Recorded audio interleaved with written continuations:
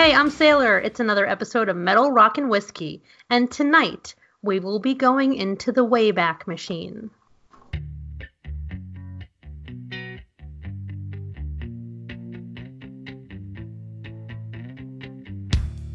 I'm so happy, 'cause today found my friends are in my head. Yes, we will.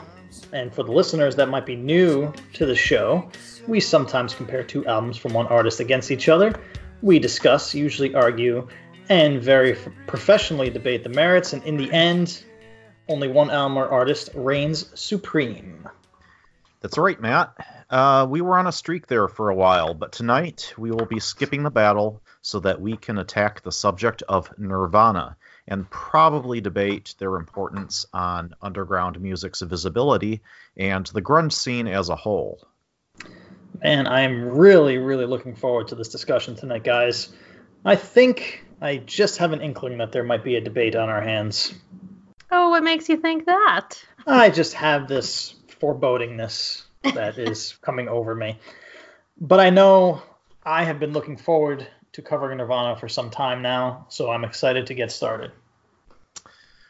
All right, and before we do get into it, as always, we like to talk about what we're drinking on the show.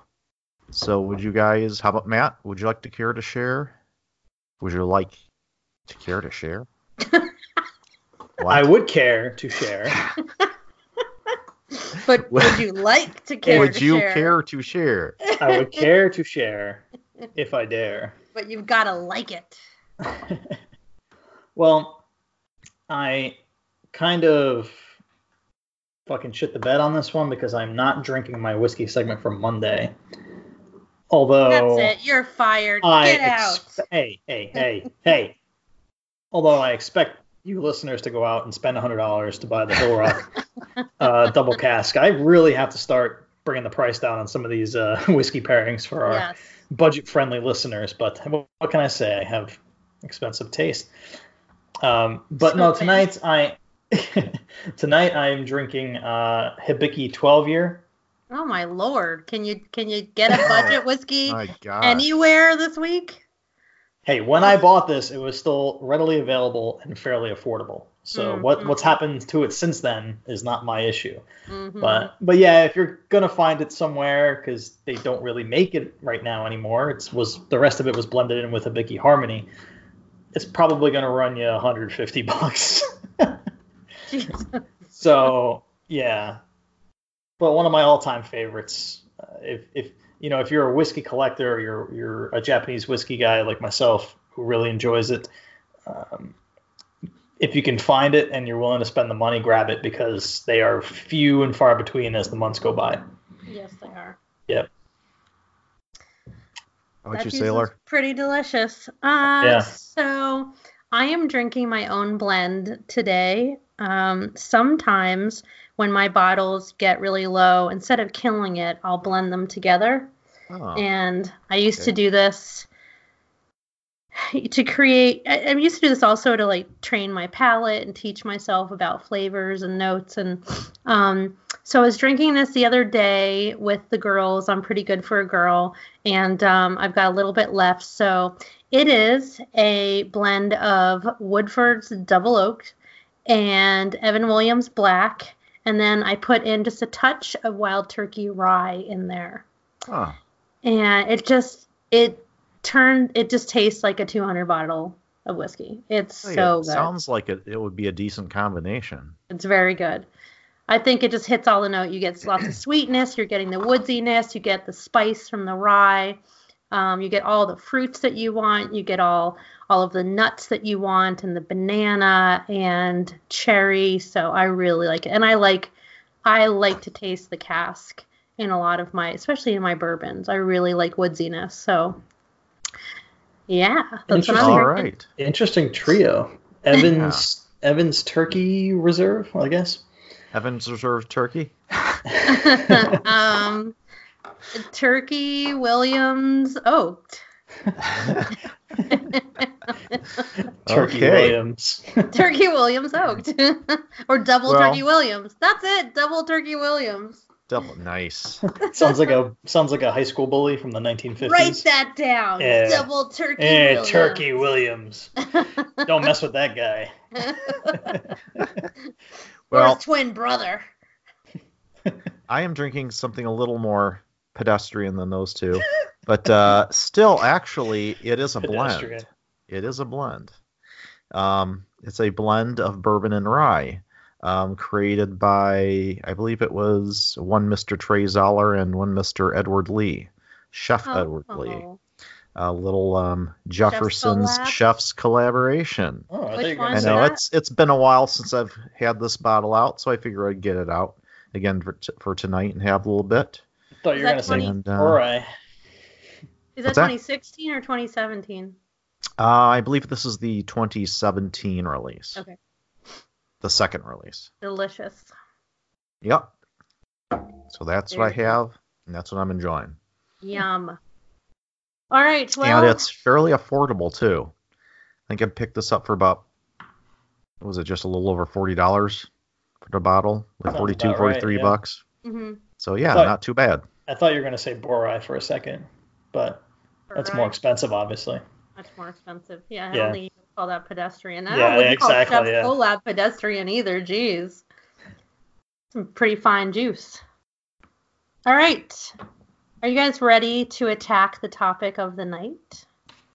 Let's do it. Ready to attack it? All right.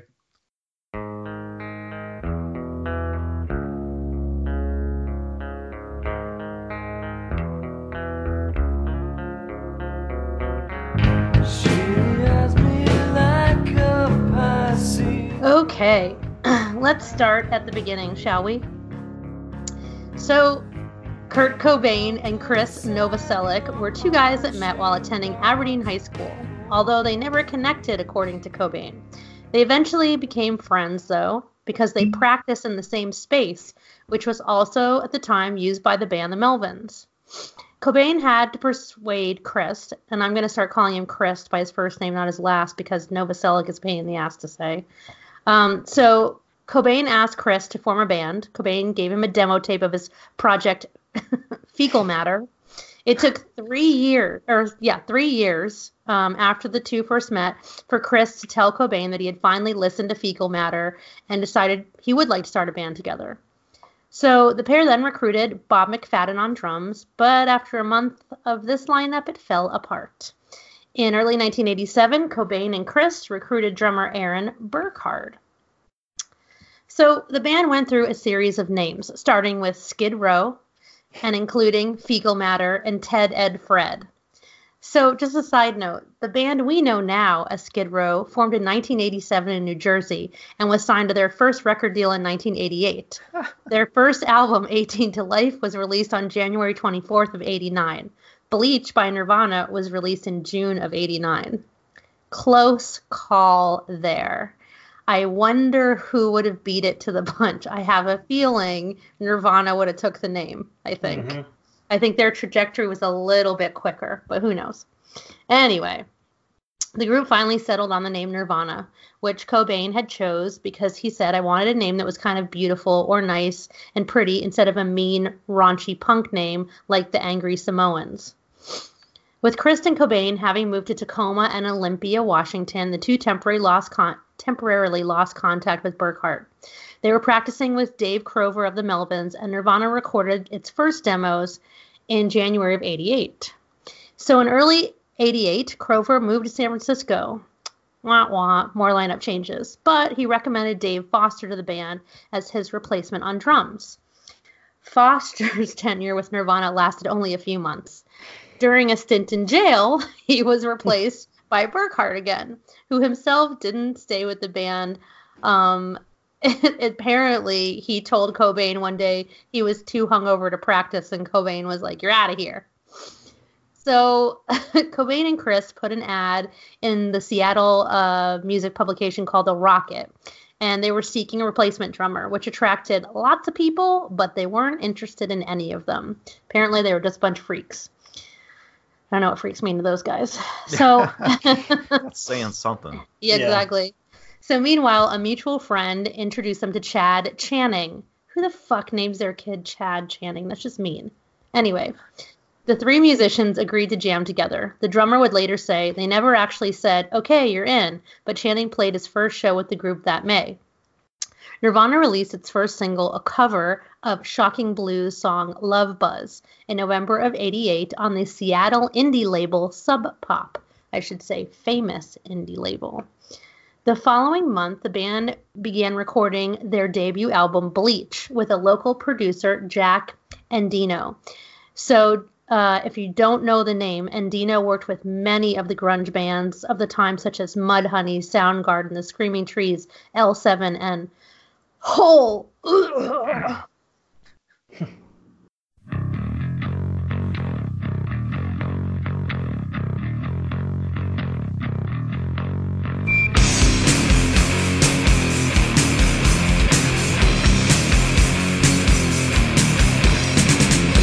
Bleach was highly influenced by the heavy rock sounds of the Melvins and Mudhoney, 1980s punk rock, and the 1970s heavy metal like Black Sabbath.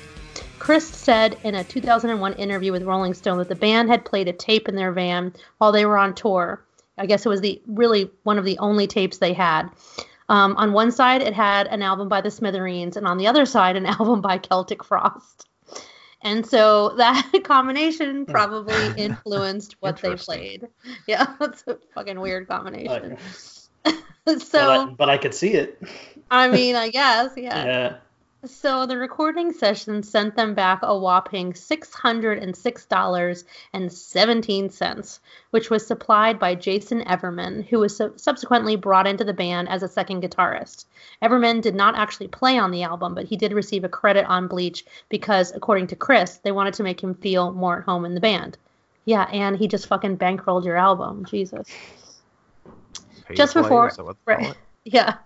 Just before the album's release, Nirvana insisted on signing an extended contract with Sub Pop, making that they were the first band to do that with the label. Following the release of Bleach in June of '89, Nirvana embarked on its first national tour, and the album became a favorite of college radio stations and any type of underground music outlet. Apparently, Everman and the rest of the band were not getting along during the tour, so Nirvana canceled the last few dates and drove right back to Washington. Although Sub Pop did not promote Bleach as much as other releases, it was a steady seller and had initial sales of 40,000 copies. That's fucking huge for a little unknown band that's not getting promotion back then. So, however, Cobain was very upset by the lack of the label's support, promotion, and distribution. In late '89, the band recorded the Blue EP with producer Stephen Fisk. Fisk is another renowned grunge producer. He produced many of the same bands as Endino did. There was an interview in late '89 where Cobain noted that the band's music was changing. He said, "The early songs were really angry, but as time goes on, the songs are getting poppier and poppier as I get happier and happier. The songs are now about conflicts in relationships, emotional things with other human beings." So, we're now in April of 1990. The band began working with producer Butch Vig at Smart Studios in Madison, Wisconsin, on the recordings for the follow-up to Bleach. During the sessions, Cobain and Chris became disenchanted with Channing's drummings, and Channing expressed frustration at not being actively involved in songwriting, so Channing left the band. That July, the band recorded the single Silver with Mudhoney drummer Dan Peters. Nirvana then asked Dale Crover to fill in on drums for a small tour with Sonic Youth that August. September of 1990, Buzz Osborne of the Melvins introduced the band to Dave Grohl, who was looking for a new band to join after the breakup of his previous band, Scream. So they auditioned Grohl and later said, "We knew in 2 minutes that he was the right drummer." Yeah, you're goddamn right. Yeah. So now the band is disenchanted with Sub Pop, and with the Smart Studio sessions generating interest, Nirvana decided to look for a deal with a major label, since no indie label could afford to buy out their contract. Sonic Youth's Kim Gordon repeatedly recommended the band to DCG Records, and thanks to Kim's pushing, Nirvana was signed in 1990. DCG is the David Geffen Company, which is ultimately owned by Universal. So the band began to record Nevermind.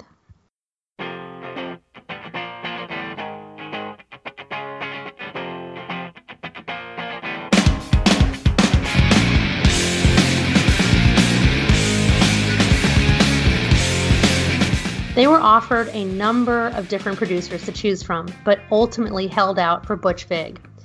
Butch Vig formed the band Garbage, and he was their drummer. He then set up the Smart Studios and produced Smashing Pumpkins' Gish, albums for the Goo Goo Dolls, Jimmy Eat World, Sonic Youth, Urge Overkill, but he is most known as the Nevermind Man.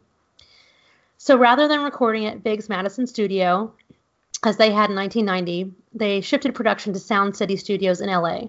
For 2 months, the band worked through a variety of songs in its catalog. Some of the songs, such as In Bloom and Breed, had been in Nirvana's repertoire for years, while others, including On a Plane and Stay Away, were unfinished until midway through the recording process. After the recording sessions were completed, Vig and the band set out to mix the album. However, mixer Andy Wallace was brought in to create the final mix. After the album's release, members of Nirvana were unhappy with the polished sound the mixer had given Nevermind. So in January of 92, the band played 2 songs from this new album, Nevermind, on Saturday Night Live. They played Smells Like Teen Spirit and Territorial Pissings. I remember that well, actually. Initially, DGC Records was hoping to sell 250,000 copies of Nevermind, which was about the same level of success they had achieved with Sonic Youth's Goo. However, the album's first single, Smell Like Teen Spirit, as we now know, quickly gained momentum thanks in a very large part to MTV. Mm-hmm. So they sold out the 250,000 copies in a heartbeat. The band toured Europe in late 91, and they quickly found that their shows were dangerously oversold. Television crews were at every show, and Smells Like Teen Spirit was constantly on every radio station and all over the European MTVs. By Christmas of 91, Nevermind was selling 400,000 copies a week in just the U.S. Then, in January of 92, the album displaced Michael Jackson's Dangerous at #1 on the Billboard charts, and also topped the charts all over the world. The month that Nevermind reached #1, Billboard proclaimed, Nirvana is that rare band that has everything: critical acclaim, industry respect, pop radio appeal, and rock-solid college alternative bass. The album would go on to sell over 1 million copies in the United States and over 30 million worldwide. So at this point, they're big stars, and they're claiming that they are exhausted from touring. Mind you, there are bands out there with guys twice and thrice their age that have been touring nonstop for 20 plus years, and they're fine. But your little European tour sounds exhausting. So they decided to not do another American tour in support of Nevermind. They were going to do just select appearances instead. So in March of 1992, Cobain wanted to reorganize the group's songwriting royalties, which to this point had been split equally. He felt that since he wrote the majority of the music, he should get more than everyone else. Grohl and Chris did not object to this request, but when Cobain wanted the agreement to be retroactive to the release of Nevermind, then it became a problem and the band almost broke up. Don't blame them. But after a rough week of intense negotiations, Cobain ended up receiving a retroactive share of 75% of the royalties. Feelings were soured, and many say never really truly repaired. So there were rumors out there that the band was breaking up. There were rumors about Cobain's health. And then Nirvana headlined the closing night of England's 1992 Reading Festival. Nirvana's performance at Reading is often regarded by the press as one of the most memorable of the group's entire career.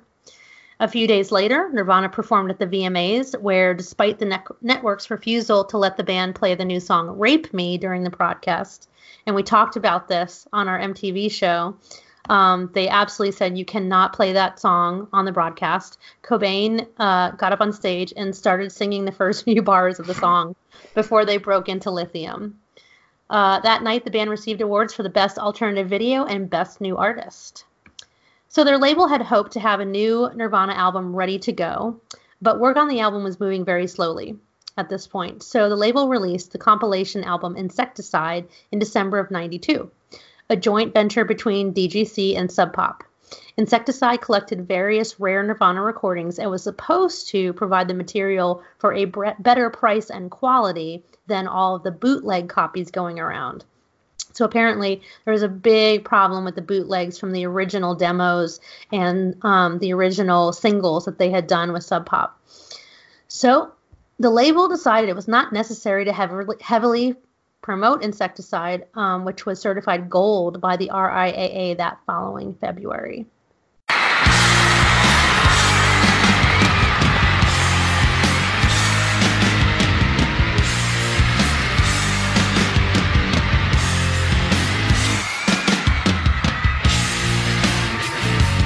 All right, February of 1993, Nirvana released Puss Oh the Guilt, a split single with the Jesus Lizard on their independent label. They recorded In Utero. After that, several weeks after finishing the recording, stories ran in the press that claimed DCG considered the album unreleasable. Fans went nuts. They began to believe it was the label's fault. They were ruining the band. The band was going to break up because of the label. While these stories were untrue, the band actually was unhappy with certain aspects of the mix. They thought that Heart-Shaped Box and All Apologies did not sound perfect. Longtime REM producer Scott Litt was called in to help remix those two songs, with Cobain adding additional instrumentation and backing vocals. In Utero debuted at number 1 on the Billboard 200 album chart in September of '93. There is a review in Time magazine by Christopher John Farley, who wrote, "Despite the fears of some alternative music fans, Nirvana hasn't gone mainstream, though this potent new album may once again force the mainstream to go Nirvana." End quote. In Utero went on to sell over 3.5 million copies in the U.S. That October, Nirvana went on their first U.S. tour in 2 years. November of '93, Nirvana recorded a performance for MTV Unplugged. The band wanted to do something different. They decided to stay away from playing its most recognizable songs. Instead, they performed several covers. They made their second appearance on Saturday Night Live, where they played Heart-Shaped Box and Raped Me shortly after. So now it's 1994. The band toured Europe, and their final show took place in Munich. While in Rome, Cobain's wife found him unconscious in their hotel room, and he was rushed to the hospital. He had overdosed, and the rest of the tour was immediately canceled. In the weeks to follow, Cobain's heroin addiction resurfaced. The band, his family, and friends all staged an intervention. Cobain was convinced to admit himself into a rehab, but after less than a week, he checked himself out and returned to Seattle. And then just a week later, sadly, on Friday, April 8th, 1994, my fucking birthday, Cobain was found dead at his home in Seattle. Something in the way.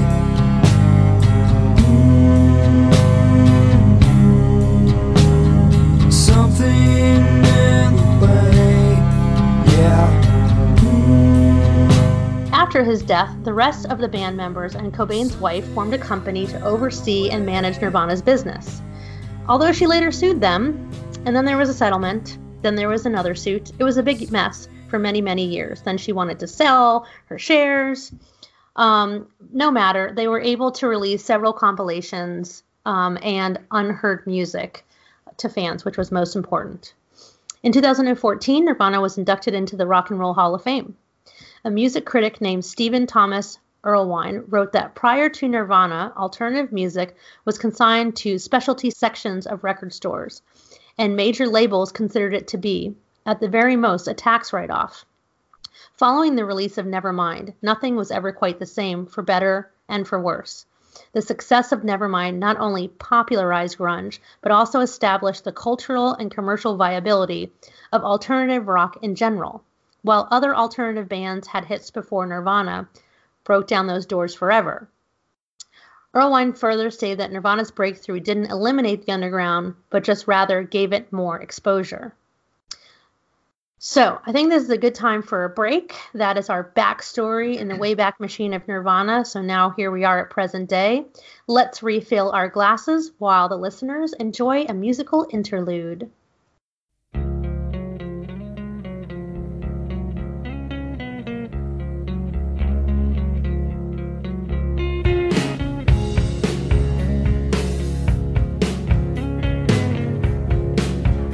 And we are back. All right, guys, let's talk about Nirvana. Where shall we begin? Nirvana. So, I guess I was in the probably the prime age group when Nirvana really hit the scene. This was like at the very end of my college tenure when Nevermind broke, and it was like you alluded to, it was massive. It was a massive hit. Everyone I knew had this album, was listening to this album, and it was such a departure from what we had normally been listening to. It was something new and fresh and exciting. The writing was like nothing we'd ever heard before. The only other artist I could probably compare to up until that point was probably, Syd Barrett from the original Pink Floyd, as far as being kind of out there in the what you wrote about. I mean, you listen to the lyrics of the song and it's a lot of nonsense, but it really doesn't matter because it was just good. I don't know what it was about it. You could sing along to it. It didn't make sense, but it didn't really matter. So I guess I think it was just a novelty at the time. And I don't know, what do you guys think about what were your impressions of the lyrics, the lyrical content, if you will, when this album first hit the scene? I was almost pretty much in your boat at that time. When I first heard it, I was like, I have no idea what he's screaming about, but I love it. And yeah, that was basically it. I mean, I'm kind of consider myself an outlier because I was exposed to Bleach before I had heard anything from Nevermind. Okay. So I actually, heard it almost in progression from the two albums, whereas most people, the majority of people, would have heard Nevermind and then went backward. Mm-hmm. But both of my brothers had Bleach very early on. And I was listening to that very early. And that's one of those albums and one of these artists that we all have them in our life where you hear it for the first time and then you say to yourself, what the fuck is that? I don't know what that is, but I fucking love it and I want more of it. So that was me with Nirvana. But I'm with you on the lyrics, Ed, where it was just, I don't fucking care what he's singing about. Most of the time it didn't make sense, but I just was attracted to it. I wanted more of it. So I've always had a difficult time with the discussion of Nirvana. Matt, like you, I heard Bleach way before Nevermind. I was in college, so I went to college, a very large university, and they had a great college radio station. They were the ones that broke Nine Inch Nails, because Nine Inch Nails was also, it's a Cleveland, Ohio band. So that's how I heard them. I had a friend who was really into that, just absolutely loved that album. And I remember thinking at the time, which is pretty damn astute of me, I'm surprised, but I do remember thinking, I can't tell what the fuck genre this is supposed to be. And I still feel that way. I was listening to Bleach again, preparing for the show, and I'm just like, they are all over the place. They did not know who they were yet. They had not found their sound yet. It's madness. Every song sounds like it should be on a different album, and I don't think in a good way. But I mean, there was something to them, of course. There was something about them that attracted people. They're very good with hooks. They can bring you noise, but feed it to you on a soft spoon. That's kind of what I always said about them. When Nevermind came out, it was fucking ridiculous. And we had a lot less exposure than we do now. I can't imagine today what it would be like if something like that happened. I mean, it was just everywhere all the time. And the first thing I heard off Nevermind was Smells Like Teen Spirit, and it was the video. And I was like, oh, this is cool. Yeah, it's cool. I like this. Now, mind you, I'm heavy into thrash and metal at this point. I'm full on metalhead. But I listen to a lot of other music. So I wasn't, and I don't know, I kind of immediately when Nevermind happened just saw them kind of as a commercially created band. something that they had kind of stripped down, cleaned up, polished, put back together, and threw it out for the masses. Of course, that's not what happened, but that's what it felt like to me. So I kind of turned my nose up to them a little bit. But before I go on, I want to give you guys a list of what was released.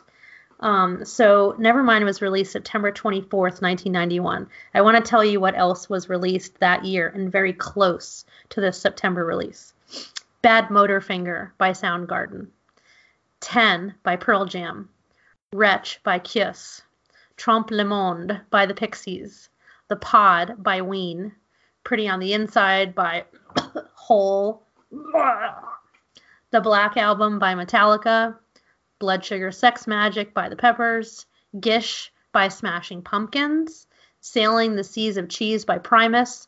Temple of the Dog. Butthole Surfers, Mr. Bungle. So here is my issue with the whole thing that's wrapped around Nirvana. I do not believe they are the godfathers of grunge. They were not the first to get there, and they were not the first to popularize it.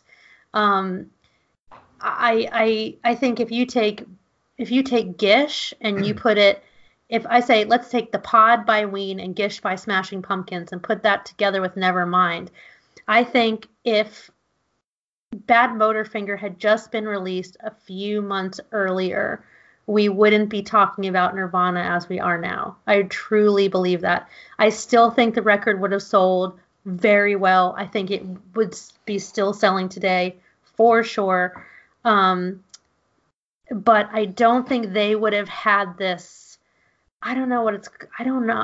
It was this Beatles-esque craziness around them. But I also don't think that at the time, their contemporaries, I don't think at the time that you could put Chris Cornell, I'm going to word this carefully here. I don't think at the time that you could put Chris Cornell and, say, Eddie Vedder on the same level as far as exposure goes with Kurt Cobain, or with just that omnipresence that he had at the time.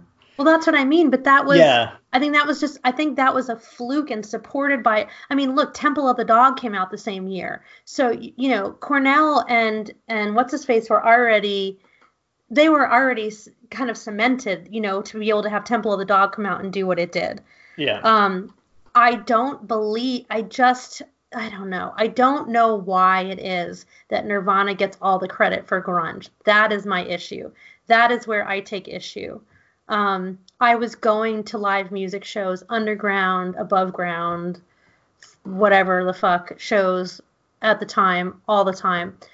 I didn't see the fanaticism in person that I saw, that it seemed to be later. I think it happened later. I think everyone looks back and goes, oh, never mind. You know, I don't think that's true. What happened was Nevermind came out with Bad Motorfinger, with 10. Are you kidding me? 10 was insanely popular. Pearl Jam was like, they were neck and neck. And then Gish by Smashing Pumpkins.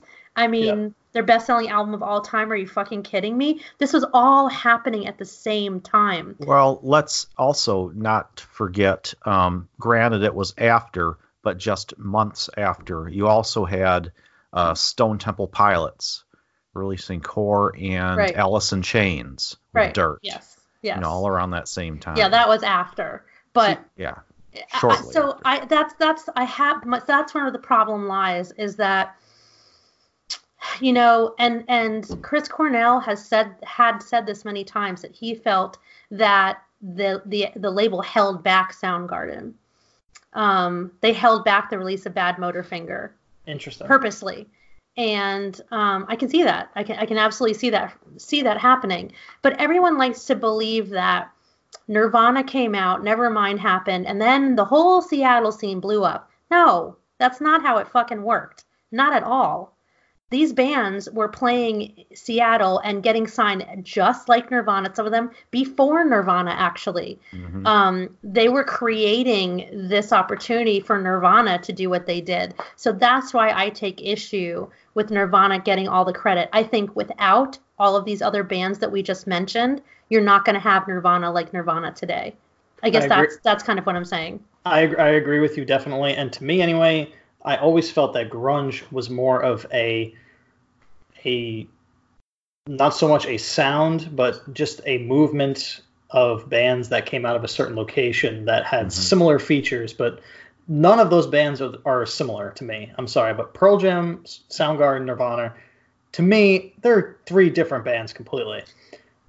I think Pearl Jam, Smashing Pumpkins, and Nirvana are very alike, in my opinion. They're very alike. See, I was always of the mind that I could kind of compartmentalize and separate them a little bit, so that maybe that's why for me that grunge to me was not a particular sound, but just like I said, like a collection of bands that came out of the same area at the same time, and a style more than an actual a music influence, a music genre. Oh, for sure. It should have never been used as a music genre. I mean, and the only reason they started calling it grunge is because they were saying the people looked grungy, because we're just coming off the heels of all this glam rock and all this, you know, everything was so, and also the pop music at the time was so fucking polished. Everything was very glitzy and polished. You know, you're coming off the 80s. So, you know, thrash is really the original, I don't know, you know, the original grunge, if you really want to be specific about it. Yeah, sure. You know, they were the first ones that were like, we're going to do new, I'm not going to bring classic rock into it, but, you know, new rock and roll that will be popular without having to be shiny and polished and look like, you know, fucking rock stars. We're just going to wear whatever the fuck we want. Well, okay, so those are the bands that these kids are, you know, are looking up to. And so we're going to do that too. We don't have to fucking dress up when we go on stage. We don't have to have a look. And that not having a look, sadly, became a look. You know, I mean, I know that was part of, you know, Kurt Cobain. I can kind of imagine how that would feel when you're trying to rile against the mainstream and conformity, and so you're just throwing on whatever shit you've got because you're a poor kid, and then the next thing you know, every teenager in America is wearing flannel shirts. Yeah, and, you know, I think that's the kind of thing that drove him nuts. It did. Yeah. And I can understand that. If that's your statement that you're trying to make, like, fuck, just be whatever, look like whatever, that's unimportant, and then everybody looks like you, I would lose my fucking mind, you know, of that. Well, I mean, if you had asked any of those bands at that time about grunge, they would have told you to go fuck yourself, because none of them liked the label. No. Well, it's an improper. I still think it's absolutely improper. You know, I think it was just rock of the late 80s and early 90s. Yeah. It wasn't metal. It wasn't glam. It wasn't thrash. It was just rock. It was rock and roll of the time. That's really it. So, I mean, that's really the only debate that I think would happen here is that, you know, and I've had this discussion with, it seems like it's an age thing too. Like if you talk to people that, I mean, Matt, you're younger than me, but let's just say like 4 years younger than me, right? So they would have been in high school when I was in college, when Ed and I were in college when we first heard this. Those high school kids are going to hold on a lot tighter to the idea of grunge as music. And they're going to fight me on Nirvana are the godfathers of grunge. They created the scene, or they're responsible for the scene, blah, blah, whatever. Not true. And that's where I take issue. I've never thought of them in that way, because to me all these bands kind of came onto the scene around the same time. Stone Temple Pilots, Alice in Chains, Nirvana, Soundgarden. It was almost like they were collectively responsible for the popularity of this genre of music, if you want to call it that. But to the average person, you ask the average person, grunge, what's the first thing they're going to say? Say Nirvana. Every time. Maybe. Sure. That's where that term godfathers of grunge came from. I didn't make it up. You know? And I find it interesting that, you know, not to get off Nirvana too much, but that you put, maybe the age is showing here, but you put Smashing Pumpkins in with that group. Because to me, and I don't know what they released I'm not really familiar with what they released pre 94. So to me, what they released from 94 after, I kind of put them in like that post grunge sort of purgatory with bands like Live and Bush, maybe even, to go out on a stretch. Oh God, no. Foo Fighters, yeah. Sort of that post grunge rock sound. But like I said, I'm not familiar with what they were doing in the early 90s, late 80s. So to me, they're always like 94 after. Well, yeah, in the 90s, early 90s. See, it's like that album. Smashing Pumpkins, where I went to college in Northern Illinois, in the Chicago area. And so Smashing Pumpkins were known as a local band back in the early 90s.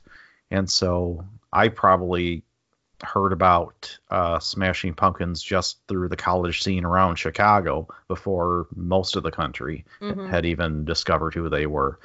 Because, that was around 1991, I think, was when I first heard about 91 is Pumpkins. when Gish came out. Yeah, see, I've never heard that album. Their demos were being played on college radio stations long before Gish came out. So same with you, Ed. I was, God love college radio stations, I tell you. Seriously. I was exposed to them because of their demos that were being played. I think they even played a show on our strip near campus at Ohio State before Gish. So I group them in because I think it's the same. They're rock of the time. Gish comes out at the same time Nevermind comes out. They're doing a similar thing. I wouldn't separate them. Just like the whole Seattle band shit. Why separate that? The fuck does that have to do with anything? I don't get that separation either with the Seattle. So it just so happened that a couple of the bands that were big at the time, came from Seattle. Whoop-de-fucking-do. Well, Jimi Hendrix came from Seattle, so what does that mean? I mean, there's people that come from. I just would have never thought Arkansas to lump them in with that group. That's all. They were absolutely because again, so you're watching Smells Like Teen Spirit video on the next video will be for Gish, one of the songs off of Gish at the same time. They're both. I think Smashing Pumpkins did Saturday Night Live right after Nirvana did. They're doing the same things at the same exact time. They were like neck and neck for the next couple years, I think. Don't you think, Ed? Yep.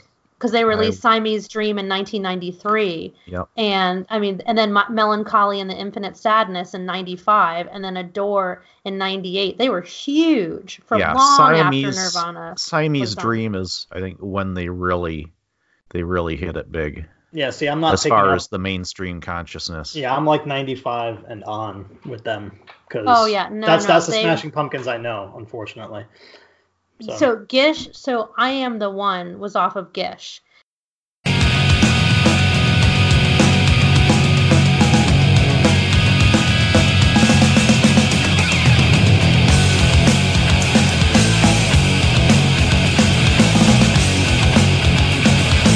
That was being played on MTV, like I said, constantly.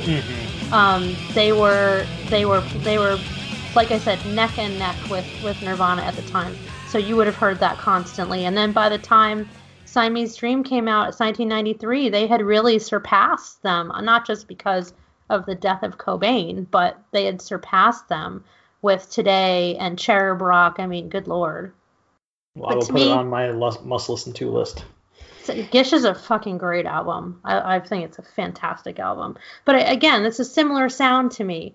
Just like Temple of the Dog is a similar sound too. It's a little softer, but it's similar. I think The Pod by Ween deserves to be in there as well. But alternative music was happening already. And so aside from the whole grunge discussion, it's said that they're responsible for alternative music having a category. That's not true either. No. A lot of these bands... They were a big player in it, but they weren't the reason. The category was already there. There was alternative was already a word that was being used, just like prog rock back in the day, They didn't know how to classify the new rock that was coming out. So progressive rock, prog rock. I think it's just the fact that people need to have someone to point to say they're the ones who started it. Whether or not it's true, I think that's what people like to do. People like to point to Black Sabbath and say they're the ones that, or the fathers of heavy metal or whatever. Every genre, everyone wants to be able to say, oh, this is the band that started it all. Whether or not that was true is another thing. I think ultimately my view of Nirvana is they're a good rock band that can make catchy songs.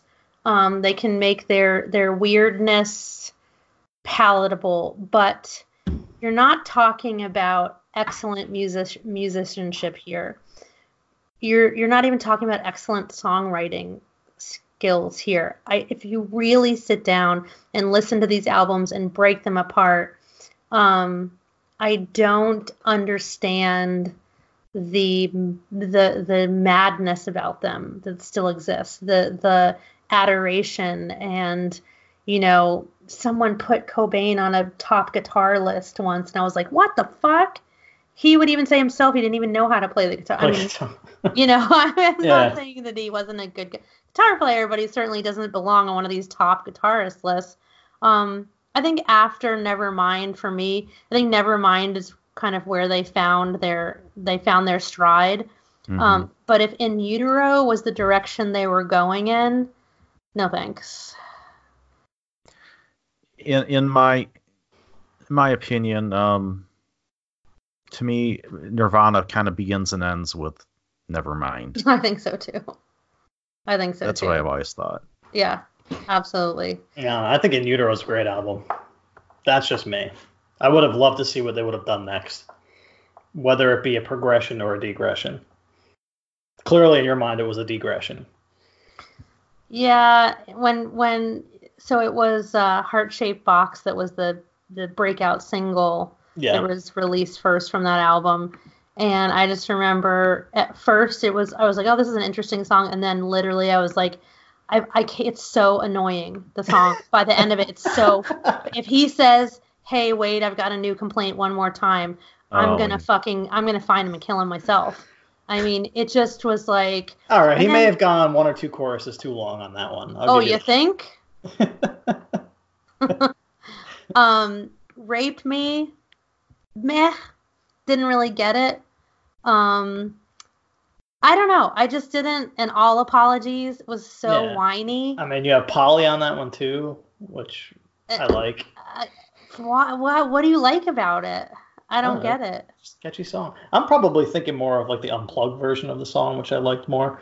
But I mean, still like the album. It's not Nevermind.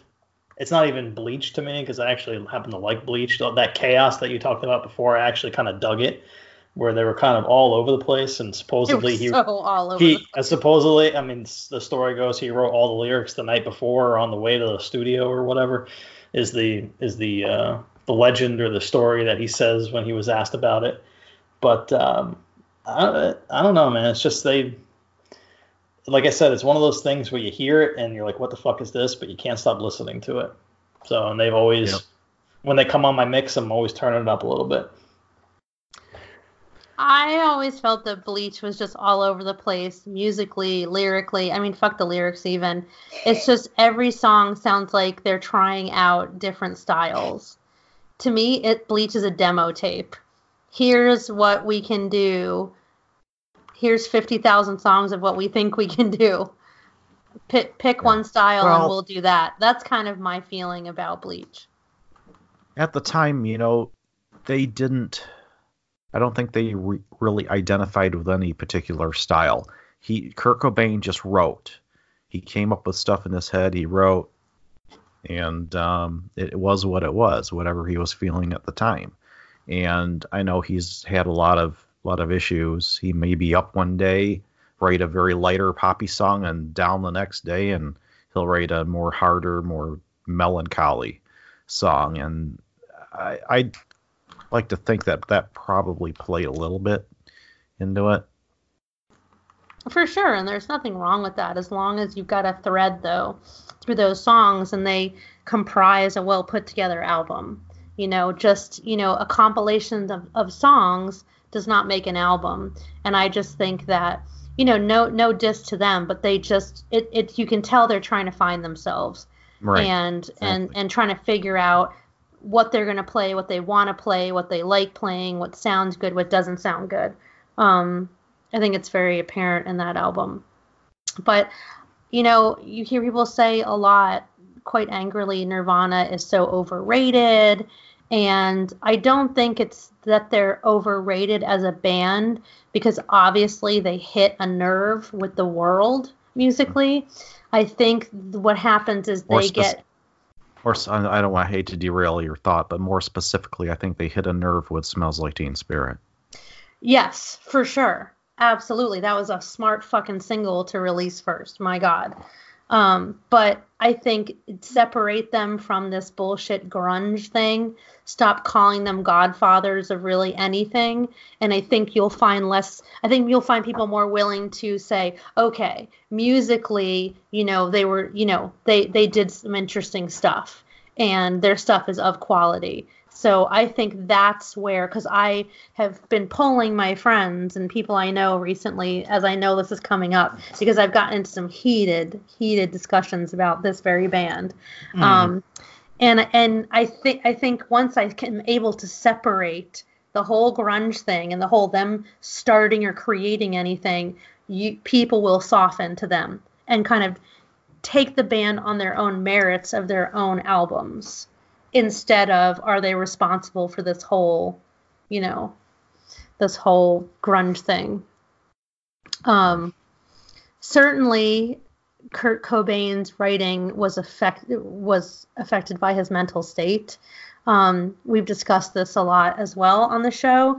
For me, when people get healthy and well, often that's the end of their ability to make really interesting and intriguing good music any longer. Because they're happy. Trent Reznor said it himself. He was afraid to get therapy for many, many years because he thought he would lose his creativity and his edge. And that's fair, I mean, we've seen many examples of it. Yeah, everywhere. I think it's a fucking shame that he died so young. I think it's a fucking shame that he took his own life and that his wife was a fucking batshit crazy lunatic. And, that he's got a daughter out there who had to grow up without her father. And, that millions of fans worldwide were left to, mourn their beloved star or whatever. It was a very strange thing to witness at the time. News channels broke into regular programming to say that he had been found dead. And I remember thinking, it's just really? He's just a musician. He doesn't even comb his hair, and we're breaking into regular I don't think I had realized that they had really become that important. And then the news coverage continued all week long, interviewing the hordes of people, mostly teenagers coming to put flowers at the gates of his house, and, stupid Courtney Love sitting outside talking to them. And and then the amount of documentaries that are out there who killed Kurt Cobain. Oh my God. It's like an Elvis. I think it's it's like their generation's the closest thing that you can get to it. Yeah, it's true. Right. Elvis or Jimi Hendrix. He's up there with all those rock stars who died young. Who died too young. People don't want to believe. He's in the conversation. Yeah, with all these other ones too. Yeah. I mean, the conspiracy theories. So I was started to just look up a few, and damn, that was a rabbit hole that I was not willing to go down. Oh, yeah. Holy shit. I mean, I thought I knew, but I didn't really know the amount of content there is out there that are conspiracies about, Courtney Love killing him, and he's not really dead, and some of the shit is fucking insane. There's conspiracies out there that Dave Grohl killed him because he wanted to start the Foo Fighters. Oh my God. And wanted to push Kurt out of the way, and like it's all fucking ridiculous, of course. But Netflix had a documentary for a while. Did you see that one? No. It was like No. really. So somebody, I don't know who, paid for this private investigator to spend a year or even more, maybe 2 years, tailing Courtney Love and like trying to be an insider because they really believe she was responsible for his death. And it's just fucking bizarre. Like he got a Just hold twisted. of like answering machine recordings, like some of their phone conversations, just like bizarre shit. And he's telling it so seriously. He's like, and then on Thursday the 28th, I managed to get to the hotel room. It's fucking bonkers. So people, you just need to stop, okay? Like just stop with the fucking Let him go. seriously. Let it go. Come on now. I'm curious, though, Sailor, to ask your opinion on the well-received Unplugged album that they did for MTV. Yeah, it was probably one of the smartest things they did in their career. They definitely utilized the unpluggedness of that show, and yeah, I think that was probably their best work, to be completely honest. Better than everything else they've ever done. I agree with you. Yeah. I think that, and I watched it again in prepping for this show 2 weeks ahead of time because I messed up the calendar. But yeah, we talked about that last week. Yeah, we did. Anyway, and watching it, to me, my overwhelming thought of it was that it was a man performing that had already resigned himself to leaving this earth. And I never thought that before watching it. And then I watched it again, and I watched him, and there's just something there. As amazing as the performance is, and it's by far his best work. I've seen other live performances, and they don't touch that performance. But it's just, there's something there that just is screaming out, I'm done, just with everything. And wasn't long before he actually killed himself. So you're talking a span of half a year, maybe. Now, Yeah. Go ahead, Ed. Now his overdoses, I know he had more than one. Did any of those happen before the Unplugged recording? Oh yeah, he had several. He had Yeah, overdoses all the time. So, But the one that was right before his death was, like, it was probably a couple weeks before his death, right? In Rome was the one, the big one that got all the publicity. That was the big overdose, yeah. Yeah. So he passed away April 8th of 1994, and this MTV Unplugged album was released in November of 94. Mm-hmm. See, I looked at it completely different because I went back and watched it also, and I remember thinking the same thing at the time. I saw a guy who was so happy to not have to be a rock star. He was just able to sit down and kind of play music in his own way. I think that's what I saw, was him being probably the most comfortable I've ever seen him be. He was not comfortable in his skin being a rock star. And I think that, and he would say that repeatedly, that's what he felt like he had to be when he was on stage, when he was performing. And here it looked like I get to just be Kurt Cobain, the person, and play music for a very intimate audience. We're just a bunch of people here hanging out, playing music, you know. And I don't know if you've ever been to a filming of a television show. It's you know, it gets very intimate because there's a lot of breaks, there's a lot of pauses in between. You know, you actually get to interact, depending on how small the studio is, you know, with the people that are on stage or whatever it may be, the host of the show. I don't know. I just saw him as very, very comfortable. And maybe I should reword how I said it. He definitely was comfortable, and he definitely looked like he was enjoying what he was doing, but he almost looked too comfortable to me. It was almost like that was the one thing he wanted to do, and then almost after that show, he was like, you know what?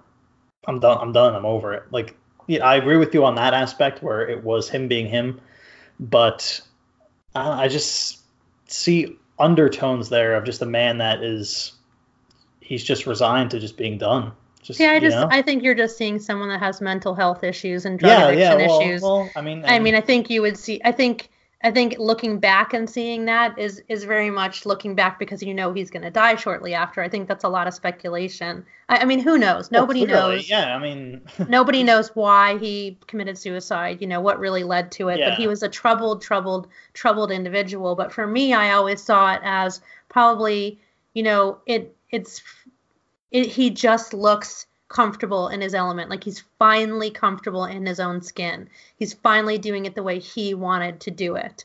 You know, he's playing covers of some of his favorite songs. You know, you can see him synergizing really well with the guys in the band. Oh yeah. He's talking to the people in the audience very comfortably, and he was not comfortable with that often. He was very, very shy. He was very much an introvert. So yeah, I don't know. I see it the opposite. I'm kind of happy that they went off the grid with that, because I don't think it would have been anywhere near as good if they did the songs that MTV wanted them to do. Absolutely. Yes. Yeah. Yes. So I'm happy they stuck to their guns. I am too, and obviously it was the right decision because it won a Grammy Award for the best alternative music album in 1996, and debuted at #1 on the Billboard chart.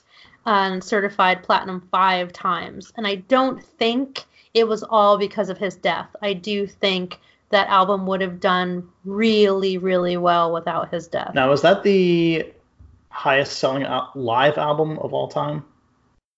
I think it was. It's got to be up there. I thought it was at the time, but I don't think it is anymore. I don't know. I'd have to look it up. Oh, you know what? Probably Michael Jackson's the one where, you know. We can put it. Yeah, died. we can put it in the show notes because I honestly can't remember. I remember hearing something about that, but I'm not sure.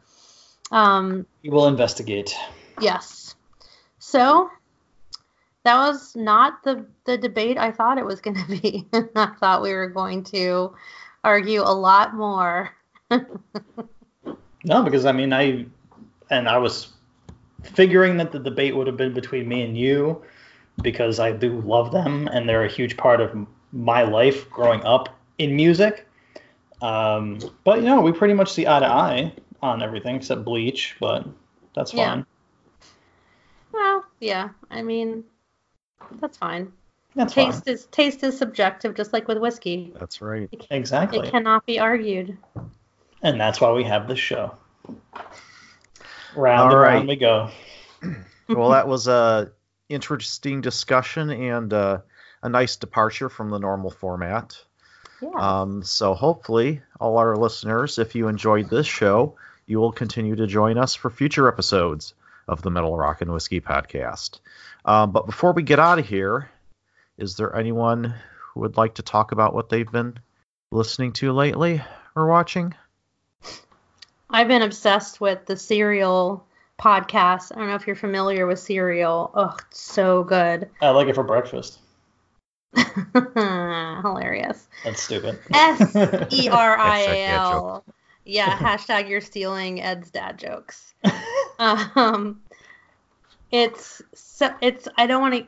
hard to explain. I don't want to. You can give a lot away, but the first season, this reporter followed. It's an NPR podcast. It followed a young man who was on. I think he's got life in prison for killing his girlfriend while he was in high school, and the podcast actually helped to have a retrial for this kid.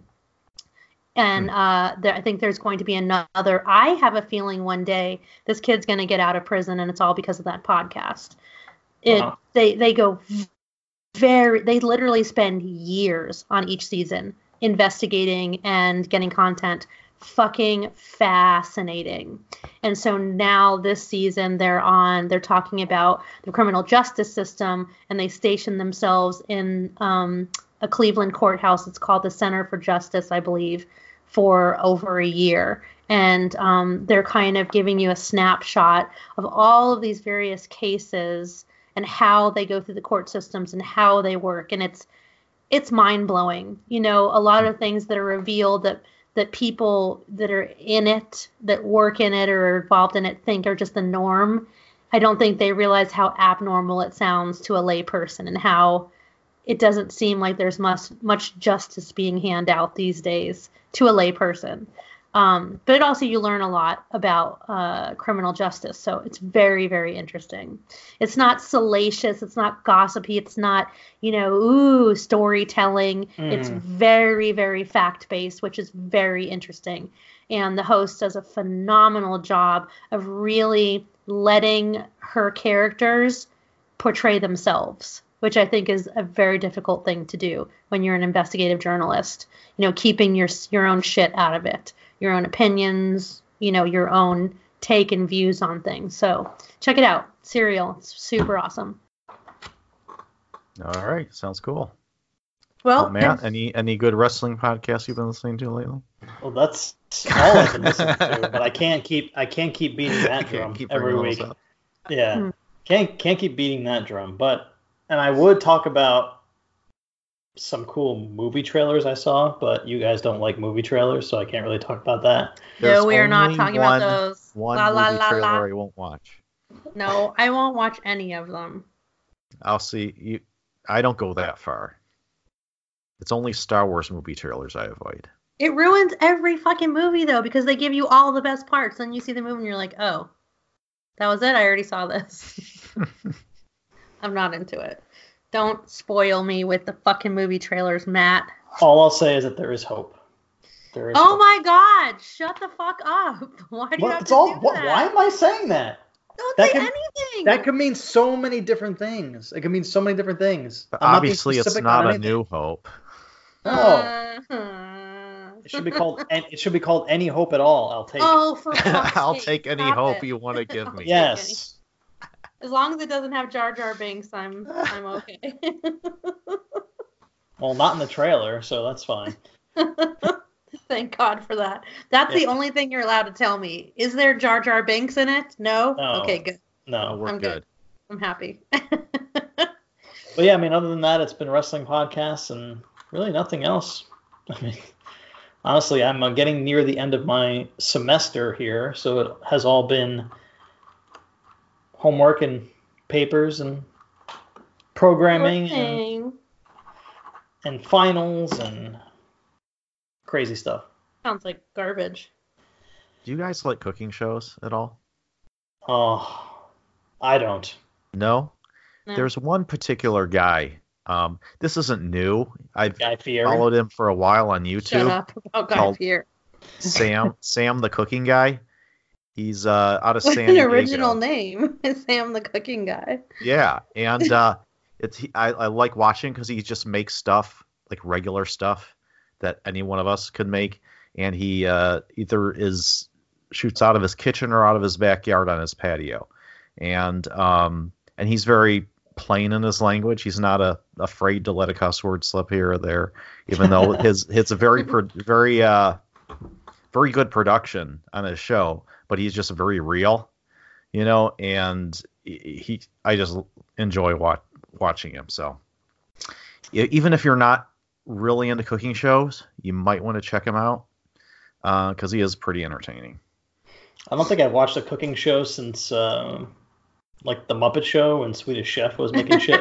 I think that was like the only cooking show I actually enjoyed. I used to watch I think I watched the first season of Hell's Kitchen, and I was just like, it just stressed me out so much. Oh, God. And I was like yelling at the TV, and I just thought, why am I watching something that's stressing me out so hard? So I stopped watching that. Then Master Chef came out, and I was like, oh, this seems nice, and then that got ruined. What's the one where the guy like introduces the ingredient and he gets all like, he's like, today's ingredient is that's cornflakes. Iron Chef. Iron Chef. Yeah, I watched a couple of those too. That was kind of entertaining. I used to love Iron Chef back in the day. The Japanese version. Oh, the Japanese version's way better. Yes. Yeah, but it's like they'll make these ingredients that are like, today's ingredient is pineapple, a bologna sandwich, and chocolate. And you have to do something like fucking exquisite with it. Actually, the thing is it wasn't that ridiculous, but it introduced, I think, a Western audience into a lot of ingredients that we're not familiar with, like shark's fin soup and Mhm. natto For a and good squid reason. ink. We shouldn't be eating and- fucking shark's well, fin soup. No, we shouldn't. But Terrible. I'm just that's used as an example. Jesus. But anyway, but now a lot of these things, there's a sushi restaurant on like every corner practically. Ivory. Oh, that's not how sushi. That's not and what back made then- sushi popular. You kidding me? Maybe in maybe where you I live. say it made it popular. Oh, I You thought can't you listen meant to that it him. made I it mean, popular. They No, eat pizza with a I fork s- and knife. You can't listen to them. I was saying it took place at a time before sushi was popular. Not that it popularized sushi. Yeah. Oh, okay. Yeah, that's true. I mean, So the Japanese every show, yeah. time they would come on the TV, we were like, what the hell is this? What are they doing? You know, this was back in the late 90s, I want to say. And now, like I said, you can't go 2 blocks in a major city without going by either a Starbucks or a sushi joint. I do not like the American version of that show. I prefer the Japanese version of that Definitely. show. The American back- version just got ridiculous. It was a little ridiculous. I take Anyway. back what I said before. There was a short-lived show on MTV for a while called Snack Off, where it was basically the premise of that was like if you're Snack Off. If you're drunk and you come home and you have no food in your fridge, Oh, but you're fuck fucking yeah. starving, and you find like random ingredients and throw them together, like what you could make out of those. So it was like that. So like you'd have popcorn, cold pizza, and Chinese food. It's like those are your ingredients. That What can you sounds make out of that? delicious. I know. You put the Chinese food and the popcorn on top of the pizza, and there you go. I mean, that's a basically no-brainer. what it was. Fuck And yeah, that sounds after the- amazing. after the first season, they were supposed to release a cookbook of the winning recipes, and I haven't been able to find it because I'm like, Oh, damn, damn I am it. super interested in that. Snack off. That I love the name. Snack Off, yeah, Yeah. One season it lasted like 7 or 8 episodes. Now, did they have to be drunk when they did it?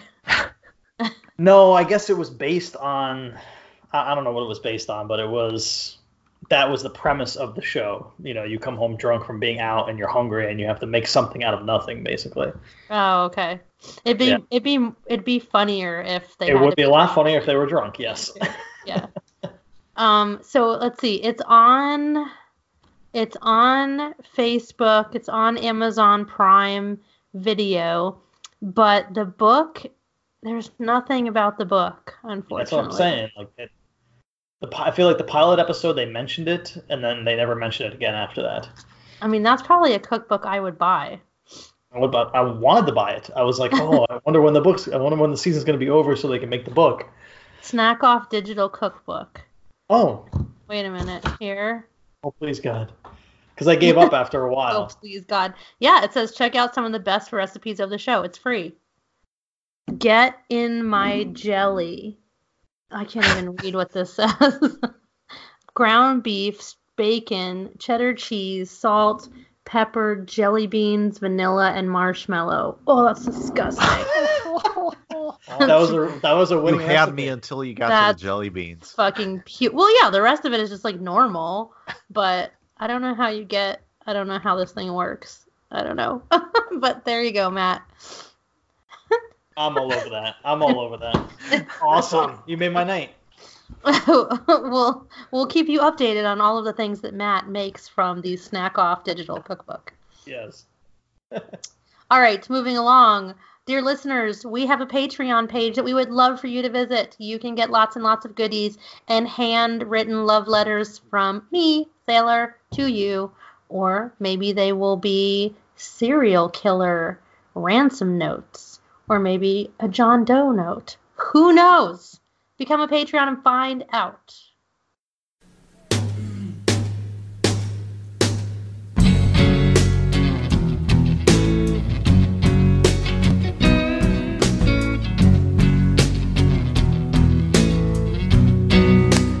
And to all of our listeners, our fellow metal, rock, and whiskey obsessors, we value your opinions and your feedback.